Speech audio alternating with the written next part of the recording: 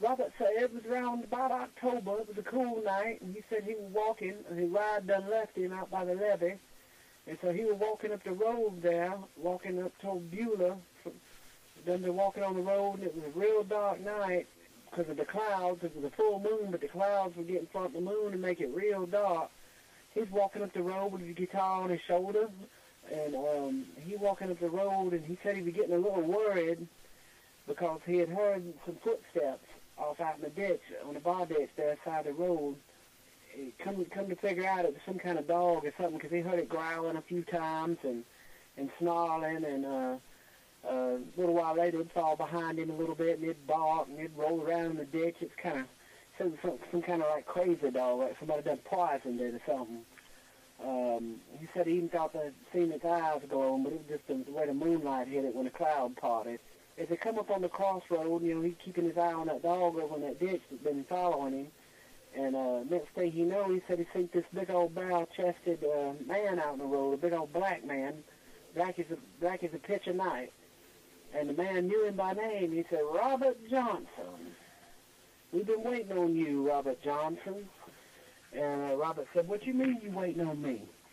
And he said, "I've been waiting right here for you, Robert Johnson."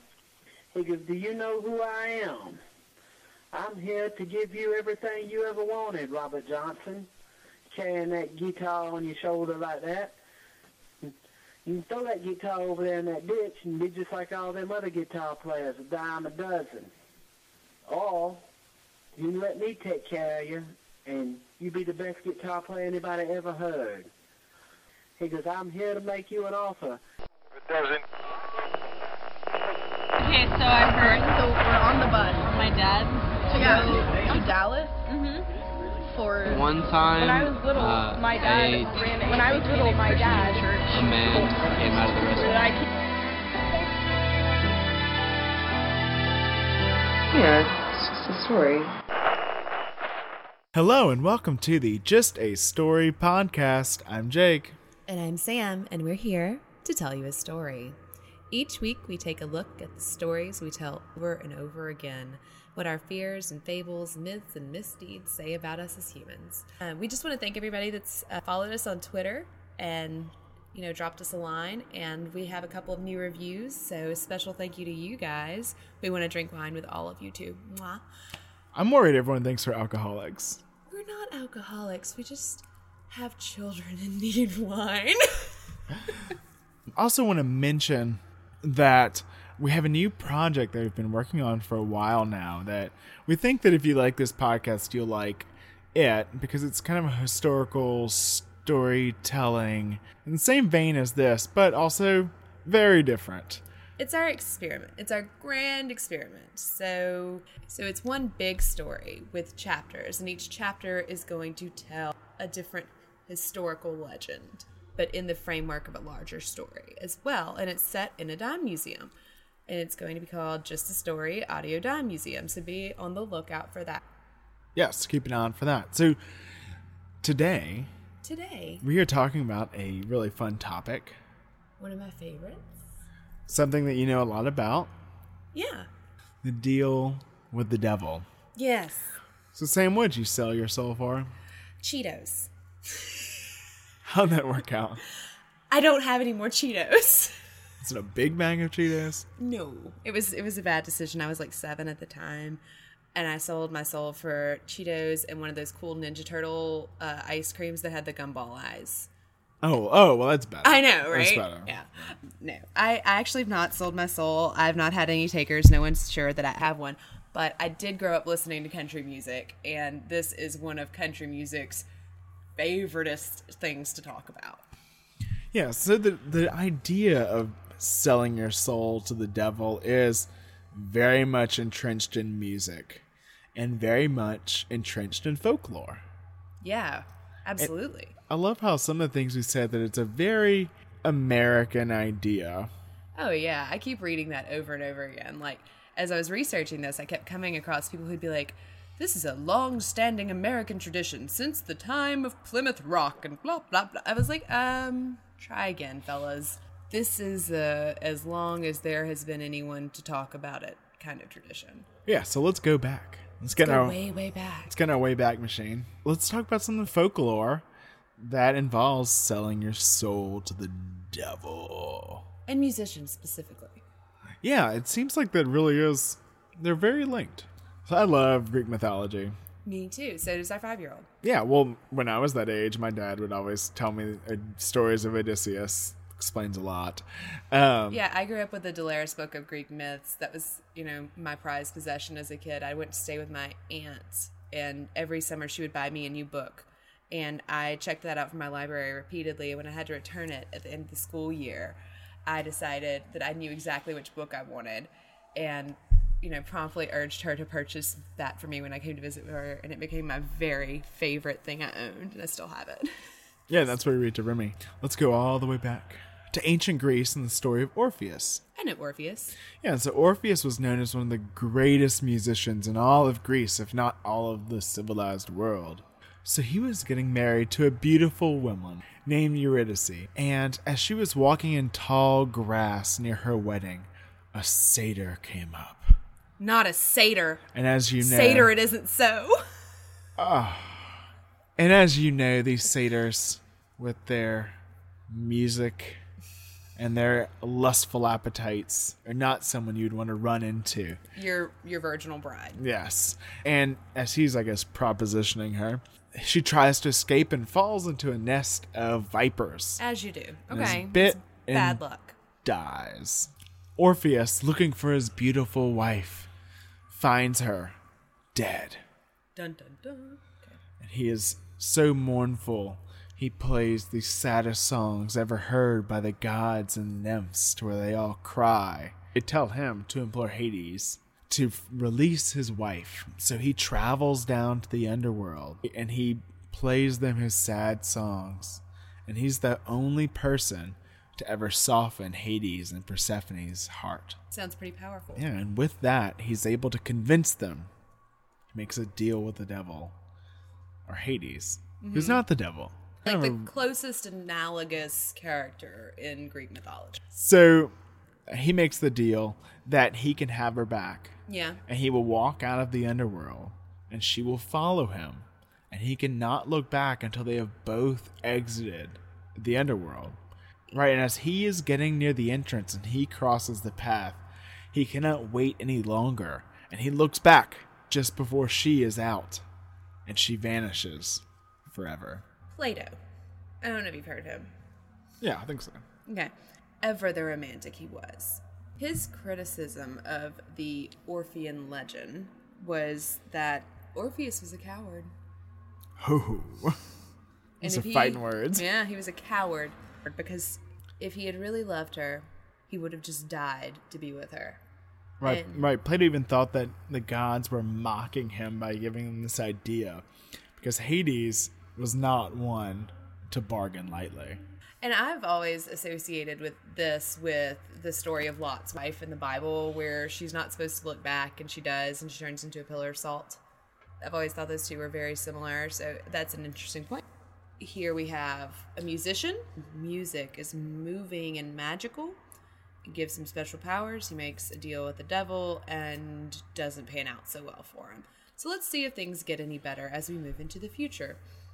Right, so I'm guessing that all we have left are just American stories. Oh, yeah, absolutely. No, this one's Transylvanian, actually. Are there vampires? There are no vampires. So sad. It is a gypsy legend that was collected in 1899, so obviously predating that. And it's called The Creation of the Violin. And this is about a young girl who's fallen in love with a huntsman. And she sings to him every time he passes her by, and he never notices her. Which, as you can imagine, if you are a young girl in love, this is just very frustrating. So, as you do when you're a frustrated girl in love, and the object of your affection refuses to notice you, she calls the devil. Of course. Of course, because that's what Cosmo says. That was the article right after the Kemper interview. So she calls the devil, and he comes to her and he shows her a mirror, and she sees a reflection. And he says to her, show this to the huntsman, and he will fall in love with you. And she says, cool, thanks. the next day she shows the huntsman the mirror, but he recognizes that it's an instrument of the devil, and he runs away. Then she goes back to the devil, and she's like, hey, that didn't work out so well for me. And he's like, well, here's a fun fact. You and the huntsman both looked in the mirror and both saw your reflections, and that means that you're both now mine. But I'll help you get him, because I told you I would. But first, I need you to bring your 4 brothers to me. And she says, cool. And so she goes and gets her 4 brothers and brings them to the devil, and he turns them into strings. He says, and I also need your father. And she says, no big deal. And so she goes and gets him, and he turns her father into the body of a violin and puts the strings made from her brothers on top of the body made from her father. He says, I also need your mother. She says, I've got one of those. And she goes and gets her and brings her to the devil. And the devil turns her mother into a bow and uses her mother's hair to make the string.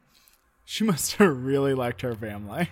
Or really liked the huntsman. Maybe both. Like, I've got to get away from these people. This random dude is not that bad looking. Yeah.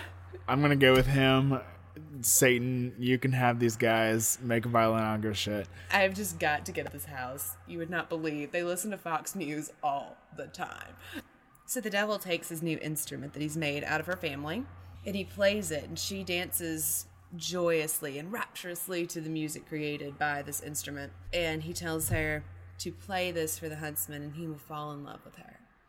And so the next day, she plays the instrument, the new violin made of her family, and the huntsman falls madly in love with her. And 9 days later, the devil appears before them and says, I am your lord, I own you, worship me. And they say, no thanks, and he says, too bad, and he throws them over their shoulder and carries them off to hell. And the instrument is left in the forest, and a gypsy man discovers it, and he is able to play the instrument and control the emotions of his audience because it is made of an entire family and has all this story inside of it. And it's an instrument that the devil made himself.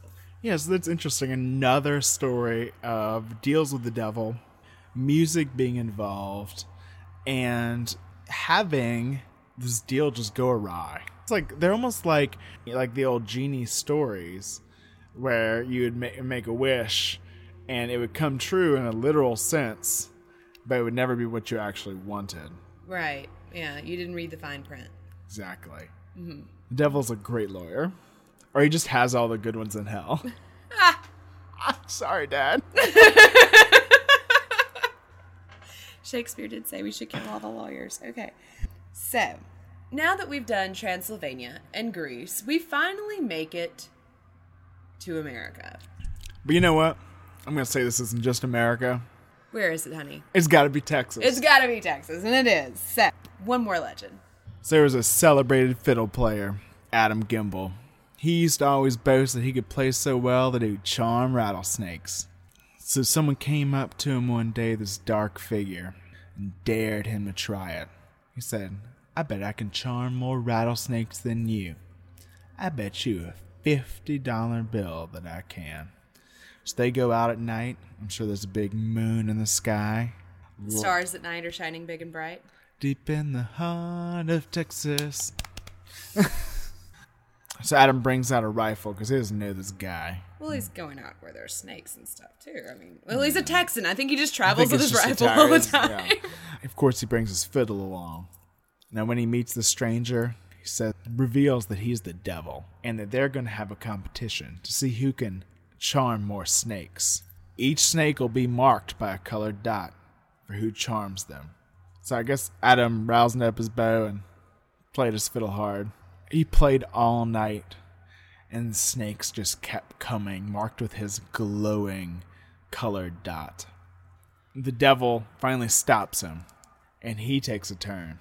And he starts playing a song, and more snakes come, all marked with the devil's dot. When they're done, Adam's surprised to see that he has twice as many snakes as the devil does. So the devil gives a nice, funny little bow, says, you've won. You've charmed more snakes, slaps a $50 bill down on the rocks, and vanishes. Special effects, folks. Adam reaches down to grab the $50 bill.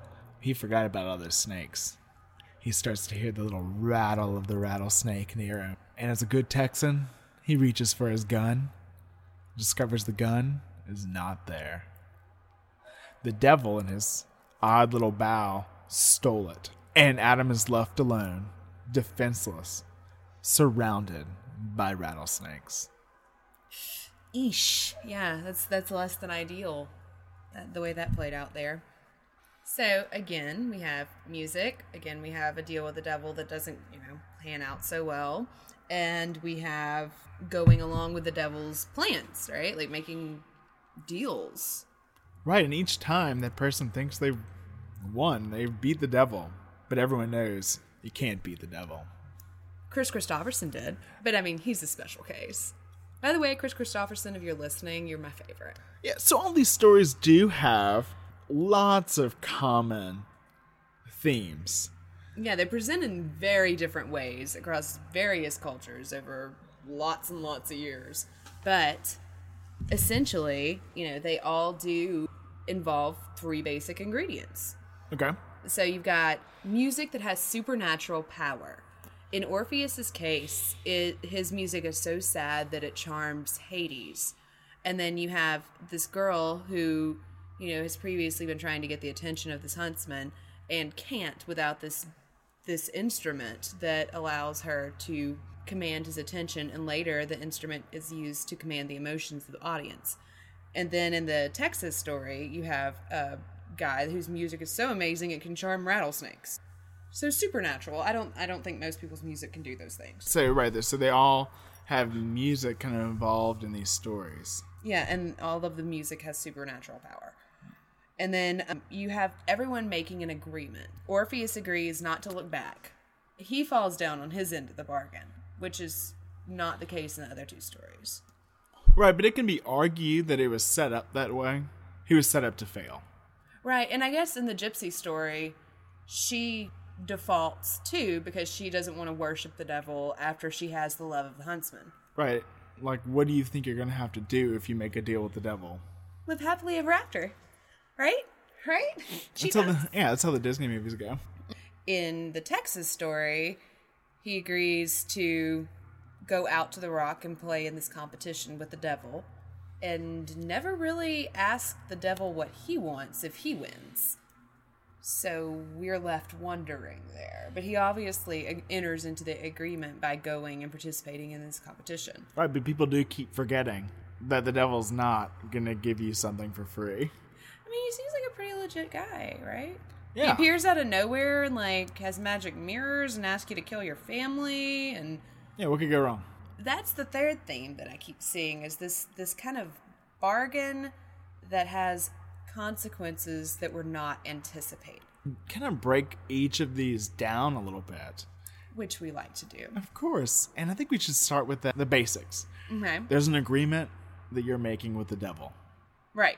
So these agreements with the devil can be made in lots of different ways. Sometimes they have to be at a certain place. Sometimes they have to be on a certain day to call a certain demon. Mm-hmm. You can have written pacts, of course, signed in blood. Ooh. Or, of course, you could sign your name into Satan's red book. Is it a red book? Okay, I thought it was a black book. Black Phillip. Okay, we saw The Witch the other day. Highly recommend The Witch. Highly recommend it. If you haven't seen it, pause the show. Go find the 3 theaters in your state that are still showing it. Go see it. Pee your pants. Sam almost walked out. I did. All right, continue. We'll continue. We'll be here when you get back. An interesting thing about these contracts is that the demons all have a specific signature. There are even books about this in the 16 and 1700s. There are still books about this. Right, but they're all based on that book. A lot of offshoots of the Golden Dawn and Crowley's sects and stuff like that definitely still rely on sigil magic and demonic summoning. And interesting little offshoot of this is that there are still big orders of people who do this shit. And then of course you could, as in these stories, have an oral pact. And that would be just where you make an oral agreement with the demon or the devil. And is that going to hold up in a court of law? Well, so they figured out a way to do that. Something called the diabolical mark, or the witch's mark. And this is where the devil would touch the person to seal the pact. And it would leave a spot on them where they could not feel pain. And so this was usually in a secret place. So somewhere that you would have to strip the person down and search. So basically they just had to find a freckle, a supernumerary nipple, a birthmark, and then you would be a witch. So if you have Make 3 a deal with the devil. nipples, you're definitely a witch, is what you're saying. Which is more common than you would think. And so there is a great story about this. Of course, the diabolical marks were used in all of these witch and sorcery trials throughout Europe and the United States. People that went around as witch hunters, it was one of their specialties to find this. But one of my favorite stories is with Father Urbain Grandier. So he was a French priest in Loudun in the 1600s. And he was not exactly all about those vows of celibacy. Yeah. He was kind of a philanderer. And in 1632, he was accused by a group of Ursuline nuns on bewitching them. With his papal staff? In a way. He supposedly sent the demon Asmodee, who is one of the kind of head demons, and he's the one that represents the deadly sin of lust. And so in some accounts, they had your classic possession symptoms, the tongue, speaking in tongues, the thrashing around, etc. But in other tellings of it, they would have dirty dreams about him where he would appear and he would coerce them into Oh my goodness. So yeah, hot priests still make me uncomfortable. So this is the original hot priest, right? Nothing will make a lady clutch her pearls faster than a hot priest. Oof. Clutch your rosary a little tighter. A few extra Hail Marys tonight. And so of course exorcisms were performed. Yay! He was arrested. Was Ed Warren involved? Not yet. Okay. And so he was arrested, and they did have an ecclesiastical trial, and he was acquitted. Okay. They were like, this is ridiculous. Even back then, in the 1600s, they were like, this is ridiculous. Okay. But, unfortunately, for Father Grandier, he was an enemy of Cardinal Richelieu. Oh, that's a bad enemy to have. Cardinal Richelieu called a new trial, brought in some witch hunters, and they presented some pretty damning evidence. Dun dun dun. Like, okay. Wait, was that a pun? Yes, it was. And they presented a contract that was signed in blood. Blood? By Father Grandier and Lucifer, Satan, Beelzebub, Leviathan, Elamé, and Astaroth. And I'll read a little bit of it. In him do we promise the love of women, the flower of virgins, the respect of monarchs, honors, lust, and power. He will go whoring 3 days long. The carousel will be dear to him. He offers us once in the year a seal of blood. Under the feet he will trample the holy things of the church, and he will ask us many questions. With this pact, he will live 20 years happy on the earth of men, and will later join us to sin against God. Bound in hell, in the council of demons, signed, and then had all of their very specific seals. Doesn't it say like somebody is the writer? Yes, it does say Balborough, writer. So it's all very official sounding. I adore that contract. I think it is actually more well written than the majority of legal contracts today. It is, and it actually is still around. I'll post a picture on Twitter of it because I think it's just fascinating that it's still there. Right. And of course, since this was very much a fixed trial, he was found guilty. They did strip him down, found his devil's mark. Of course they did. And tortured the hell out of him. You know, he had water torture, the Spanish boot, and they eventually decided that they were going to burn him at the stake. But in order to give him a little bit of mercy, he was a priest, they were going to hang him first. As he was about to be hanged, he went to say his last words, but all of the monks threw holy water at him so he couldn't speak. Oh, because he was the devil. And then in all of the excitement, he was not hanged, and they lit the pyre and he was burned alive. Oops. Aw, I feel so sorry for this guy. Yeah, it's just a great example of how someone could just forge a contract with the devil for you and say, oh yeah, look, you signed a contract. Yeah, so like I have to wonder, as God-fearing men, what is the penance for forging a contract with the devil as evidence in a trial against a priest? It can't be good. No. I think it is interesting that we use the phrase like a deal with the devil, a pact with the devil, meaning. So when we say someone's made a deal with the devil, we mean that they have abandoned their moral virtue and sold their soul out, I guess. Right, and there's a kind of a similar definition to what someone would call a Faustian bargain. Oh, yes, a Faustian bargain. I'm familiar. And so this comes from the legend Of Faust. Right. Faust. Christopher Marlowe did a Faust. So Faust is a German legend. Right, that predates any formal literary interpretation. And there are several historical figures that are put as the basis of it. But we probably have the level of familiarity with the legend of Faust that we do in the cultural zeitgeist because of writers like Christopher Marlowe, who's a contemporary of Shakespeare. Yeah, he's the guy that everyone says actually wrote all of Shakespeare's plays, which, yeah, I know. Bleh. Shakespeare wrote Shakespeare, but whatever. But, he wrote the play and then mysteriously died. Faust. He wrote Faust and then died. Mm-hmm. That's great. Oh, that makes me happy. It was also famously rendered in the illustrious public television series Wishbone. You may recall this program from years past. It began with a passage that said, "What's the story, Wishbone? Let's wag another tail." Yeah, and so we were kids watching this story played out by a dog. In a costume. A costume and human actors. I'm not sure who decided that they should do Faust on a children's show, but it was done. But it's based on a novel by Goethe, a German writer, whose version of the tale is probably the most widely propagated. Right, it is considered a German masterpiece. And in the tale, you have a character, Dr. Faust, and he is a scholar.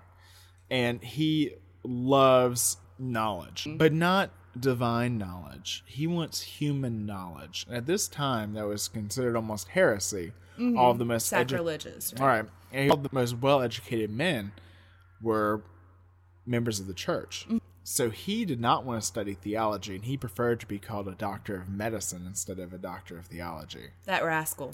But he was a very sad person, and he was just sad because he did not have this unlimited knowledge.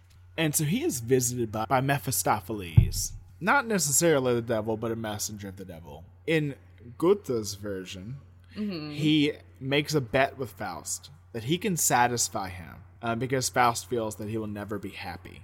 Because he can't know everything. It's one of the ideas behind it. Mm-hmm. And so he takes him around the world and has all these experiences with him, and Faust never feels happiness. And he even helps him seduce a young woman, Gretchen. And in this lustful affair, he destroys her life, and she dies. But her innocence saves her, and she's able to enter heaven. Lucky for Gretchen. Right. And so eventually, Mephistopheles is able to have Faust have one moment of happiness. And that's when he says, all right, it's time to go. Most of the tellings of the legend, he dies and goes to hell. I mean, that seems like legit. That seems like some German devil shit. Yeah. Okay. Yeah, and surprisingly, in Goethe's version, he is saved by God's grace and by the pleading of the young, innocent Gretchen. Well, that's quite a twist. It really is interesting how we still use the term Faustian. Mm-hmm. You still have a Faustian deal. And it's like when an ambitious person surrenders their moral integrity to achieve that power and success. So like that deal with the devil. But I always feel like it has that second layer where something bad's going to happen as well.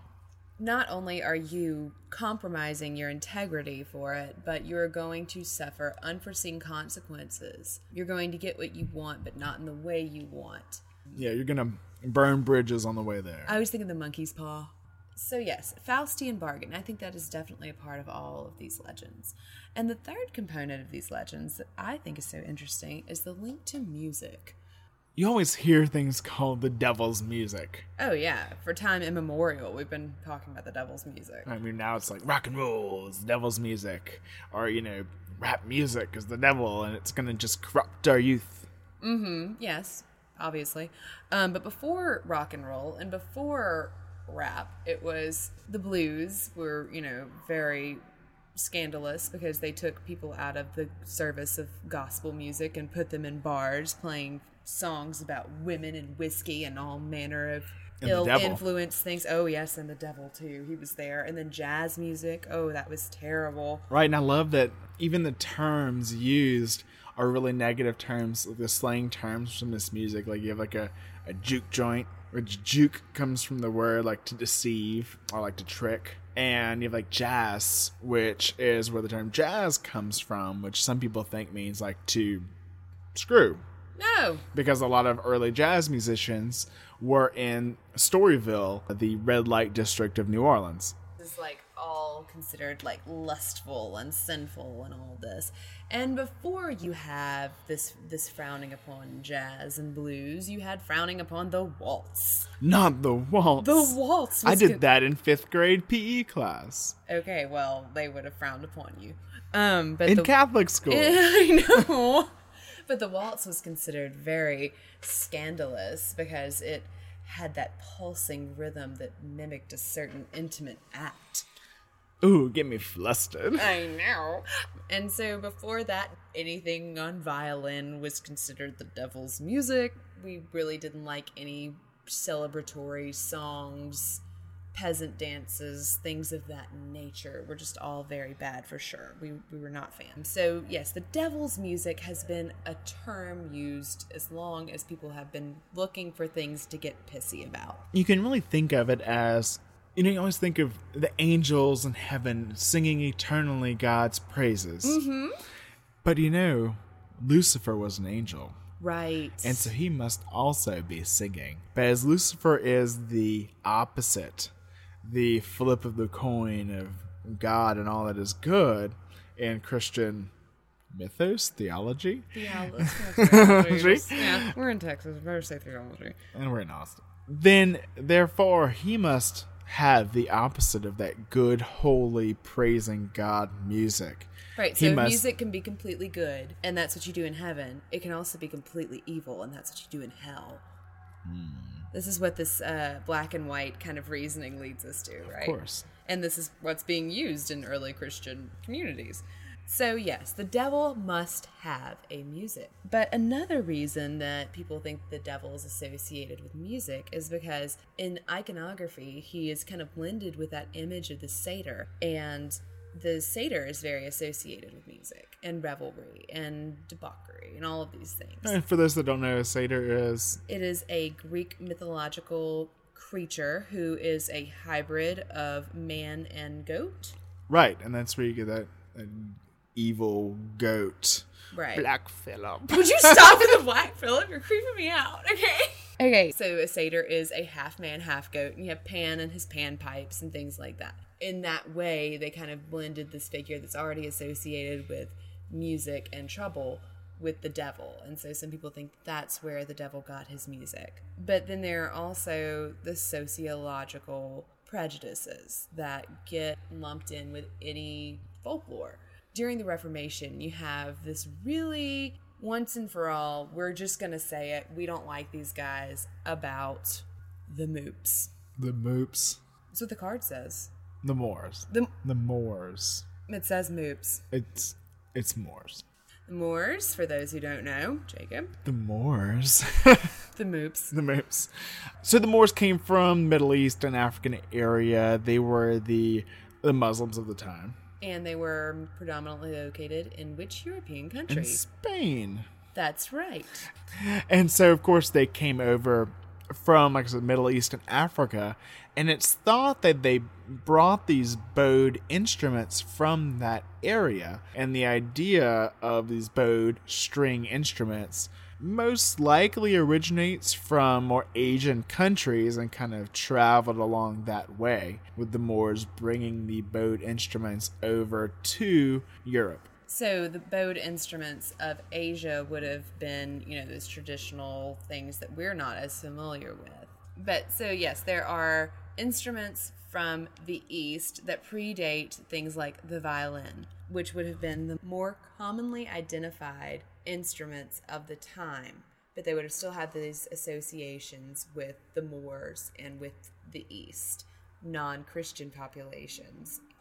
So these instruments were, predated violins and their derivations in Europe, but they still kind of carry this connotation of being foreign, Eastern, non-Christian, definitely not on Martin Luther's list of approved objects, which I don't know what was. Wives. So violins were brought over, but I think, were they quickly taken up by European culture? Well, they were, especially in households that would not have been able to, say, have a piano. So they kind of got this connotation of being a lower class instrument as time went on. They were one of the things that people could carry around. They're extremely portable. And they were used by a lot of peasant bands at feasts and celebrations. They also came to be associated with sailors, which that is, especially in Britain, they really did not like sailors because they came from other places, and there's extremely xenophobic population up until very recently. So sailors had things like violins and harmonicas and all these portable instruments, and those were definitely lower class, definitely associated with disease and criminality, which it's thought that criminality was like a symptom of the greater mental disease of being poor. You basically brought that on yourself. Not enlightened thinking. Yeah, yes. Right, so we know that the devil's associated with music. We've been talking about violin, so I'm assuming we're going to lead into a violin being related to the devil. Yes. Now, besides Charlie Daniels, is there any real person that is said to have made a deal with the devil to learn to play the devil's fiddle? Well, I don't think Nicola Paganini would have said that he played the fiddle, but I do think that he might have told you with a wink and a nod that he did make a deal with the devil. He was a famous Italian violinist, and he lived from 1782 to 1840, and he was a virtuoso. People say he was the first rock star, which they say that about pretty much everybody, but I kind of think this guy made a rock star in the vein of Alice Cooper kind of rock star. He bought into it, or he's yeah.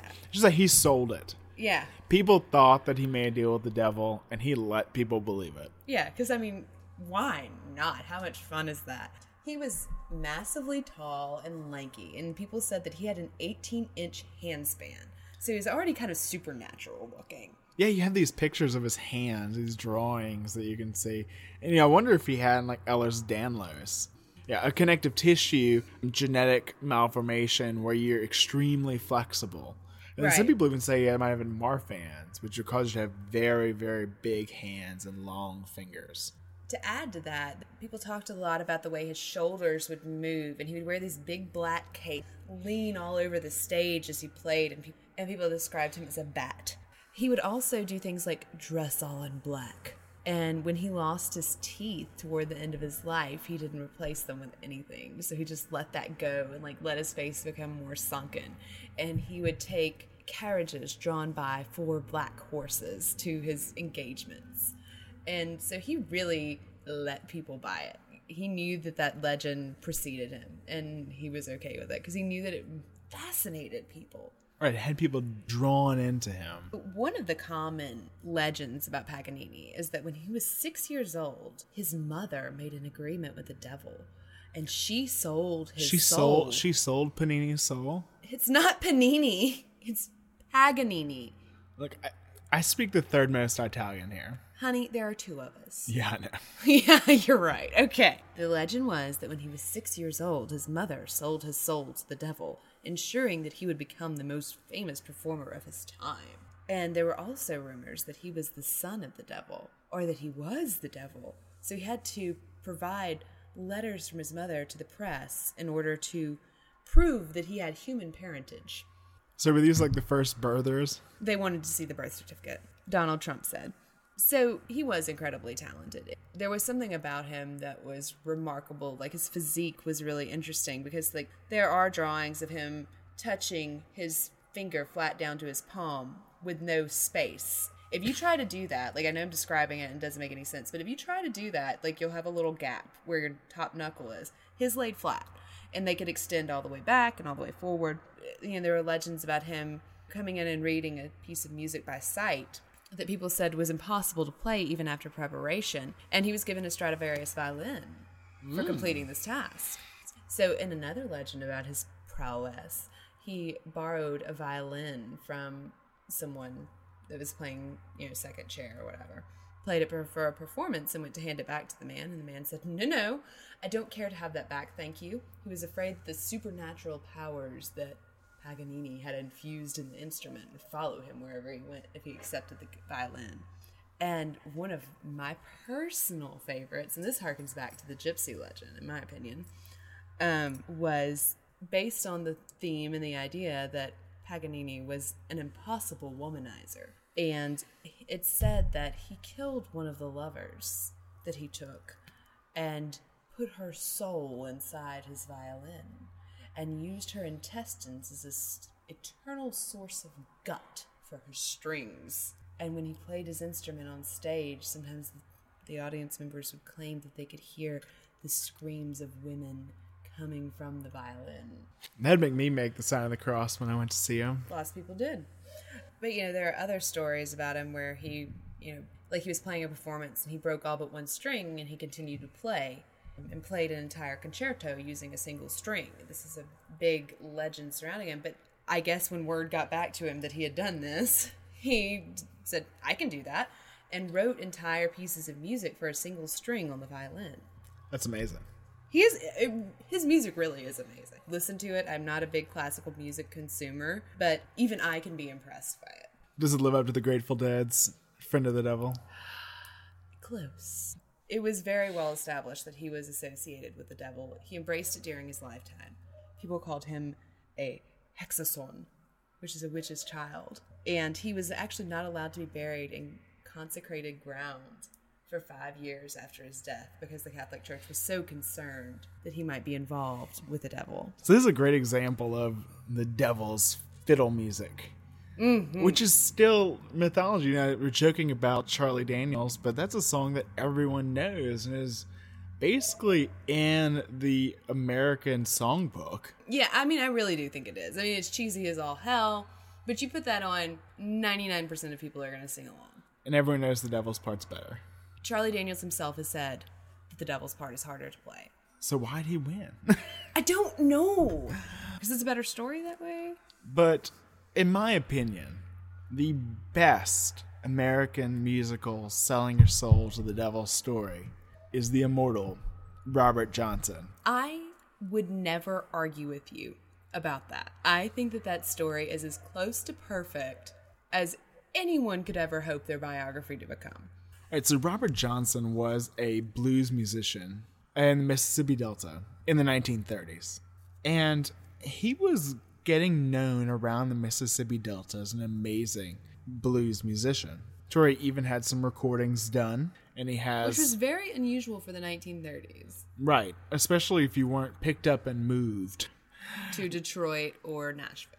He had a few recordings done, and his fame really grew as he almost became infamous. It's said that he, one night, ventured out to the crossroads at midnight, where he sold his soul to the devil to learn to play guitar. And according to the legend, Johnson's new musical prowess was immediate. You know, he had grown up, and no one really knew that he could play guitar. Yeah, even the famed bluesman Son House, who was like a contemporary of Johnson, said that he was a decent harmonica player, but a terrible guitarist. And at the age of 19, after his wife and child died during childbirth, he disappeared for a few weeks. Mm-hmm. And when he returned, he had these amazing guitar skills that no one could explain. Mysterious. So you have these people who are saying it was immediate, right? So that's already a little suspect. Because guitar is one of those 1,000-hour things, I would think. You know what I'm talking about? Like where you 100,000 hours? Oh God, is it 100,000? I'm never going to be an expert at anything. But yeah, you spend 100,000 hours doing something, you become fantastic at it. So I don't think there are 100,000 hours in the amount of time that he disappeared. So for him to be mediocre and then return a virtuoso, crazy. So after this deal with the devil, he became an amazing guitar player, but was still just playing around the Mississippi Delta. Well, he went up to Chicago, some too. Right, and he recorded in San Antonio. Yeah. So he was bouncing around the country, but he was literally hopping train cars. He was not traveling in style. He was not supported by a studio.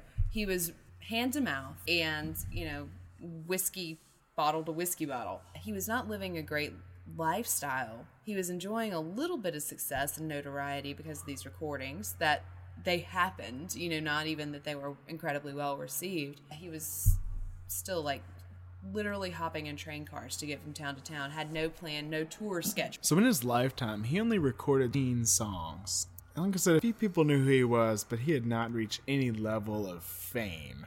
And he unfortunately died. When did he die, Sam? He died when he was 27 years old. That makes him the first member of the 27 Club. I happen to think that if you are going to have a club for musicians who die because of their lifestyle, you have to include Robert Johnson. So did his lifestyle lead to his death? Without a doubt, certainly it did. The most commonly and widely accepted story of Robert Johnson's death has to do with his two greatest vices, whiskey and women. So apparently, Johnson had gotten involved with a married woman, and her husband was none too happy about it.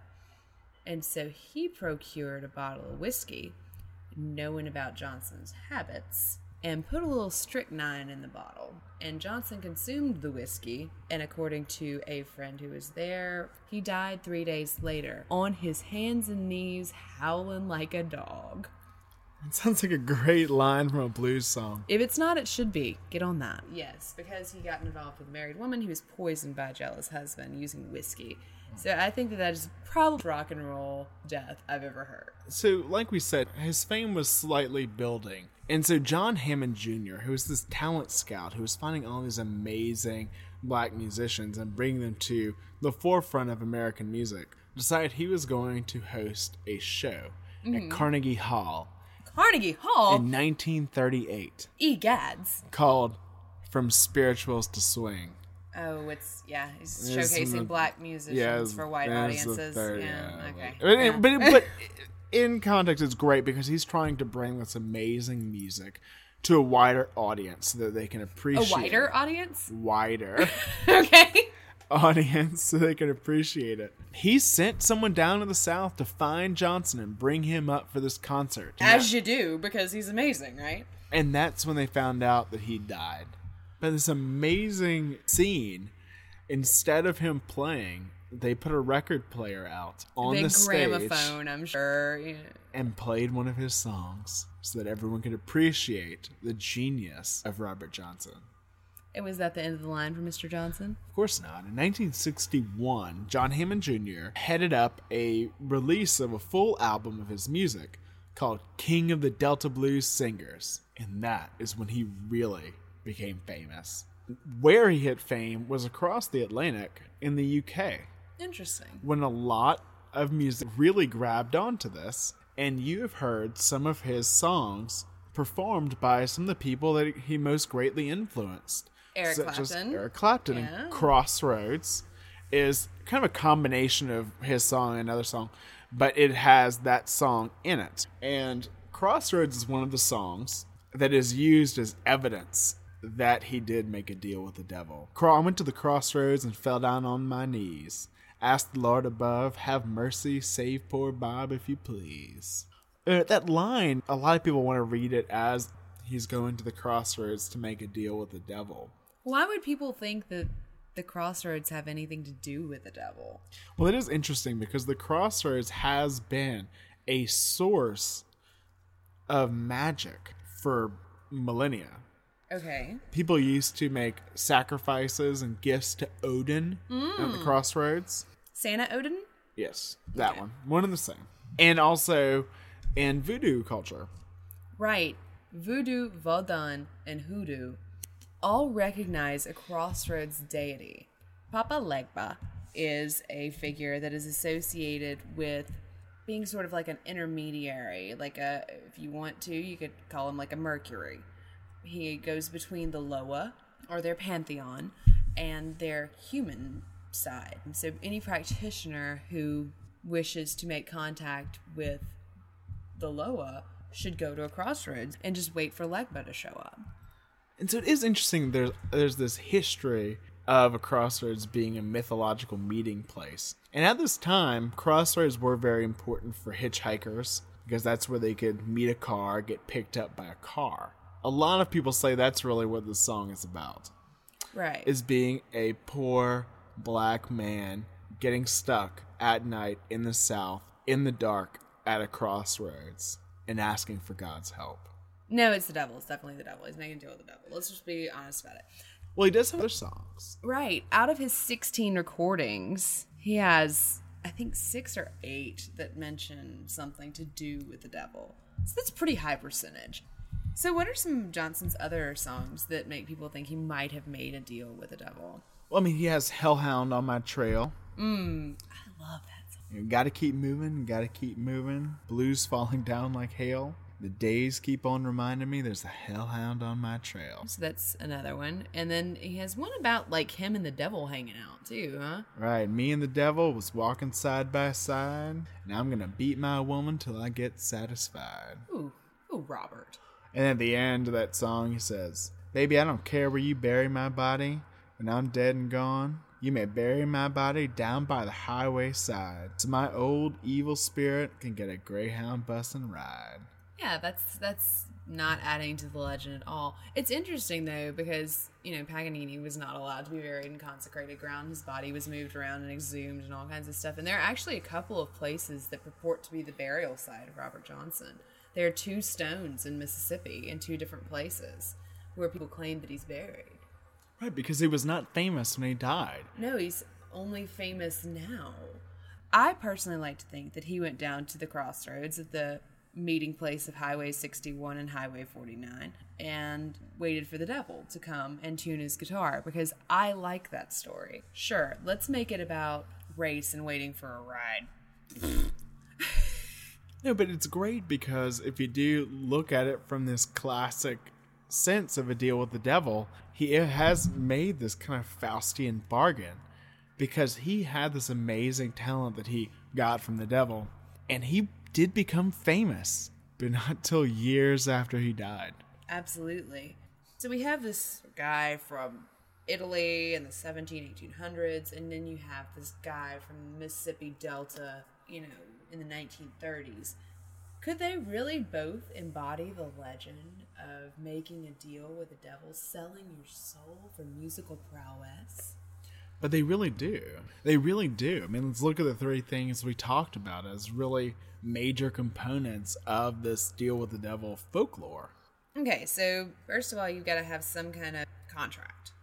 Right, some sort of agreement. Mm-hmm. With Paganini. Paganini. Right. With Paganini, we have either he made a deal with the devil, or his mother sold him to the devil. Right. And Robert Johnson going to the crossroads. Making a verbal agreement with the devil to tune his guitar. Yeah? I wonder if anyone checked him for a devil's mark. That's an interesting idea. And then we have the Faustian bargain. Right. So unforeseen consequences and compromising your integrity in order to receive greater acclaim. So with Paganini, toward the end of his life, he became incredibly ill and was not able to fulfill a lot of engagements that he'd made, concert engagements. And his reputation suffered terribly from it. And they'd send him away for rest cures. He had syphilis, he had tuberculosis. People think he may have had Marfan's or another genetic disease. And, he was really suffering a lot, in a great deal of pain a lot of the time. And so they'd send him away for these rest cures, and they'd come in to find that he'd become like frantic from being isolated, and the idea of rest made him so anxious that he would play his violin for like 24 hours straight and have manic fits just needing his violin. And if he couldn't get to his violin, he was a nervous wreck. And so he's shut away from his audience. No one can see what he's doing, and he's still madly writing music and sort of in this fugue of insanity and mania.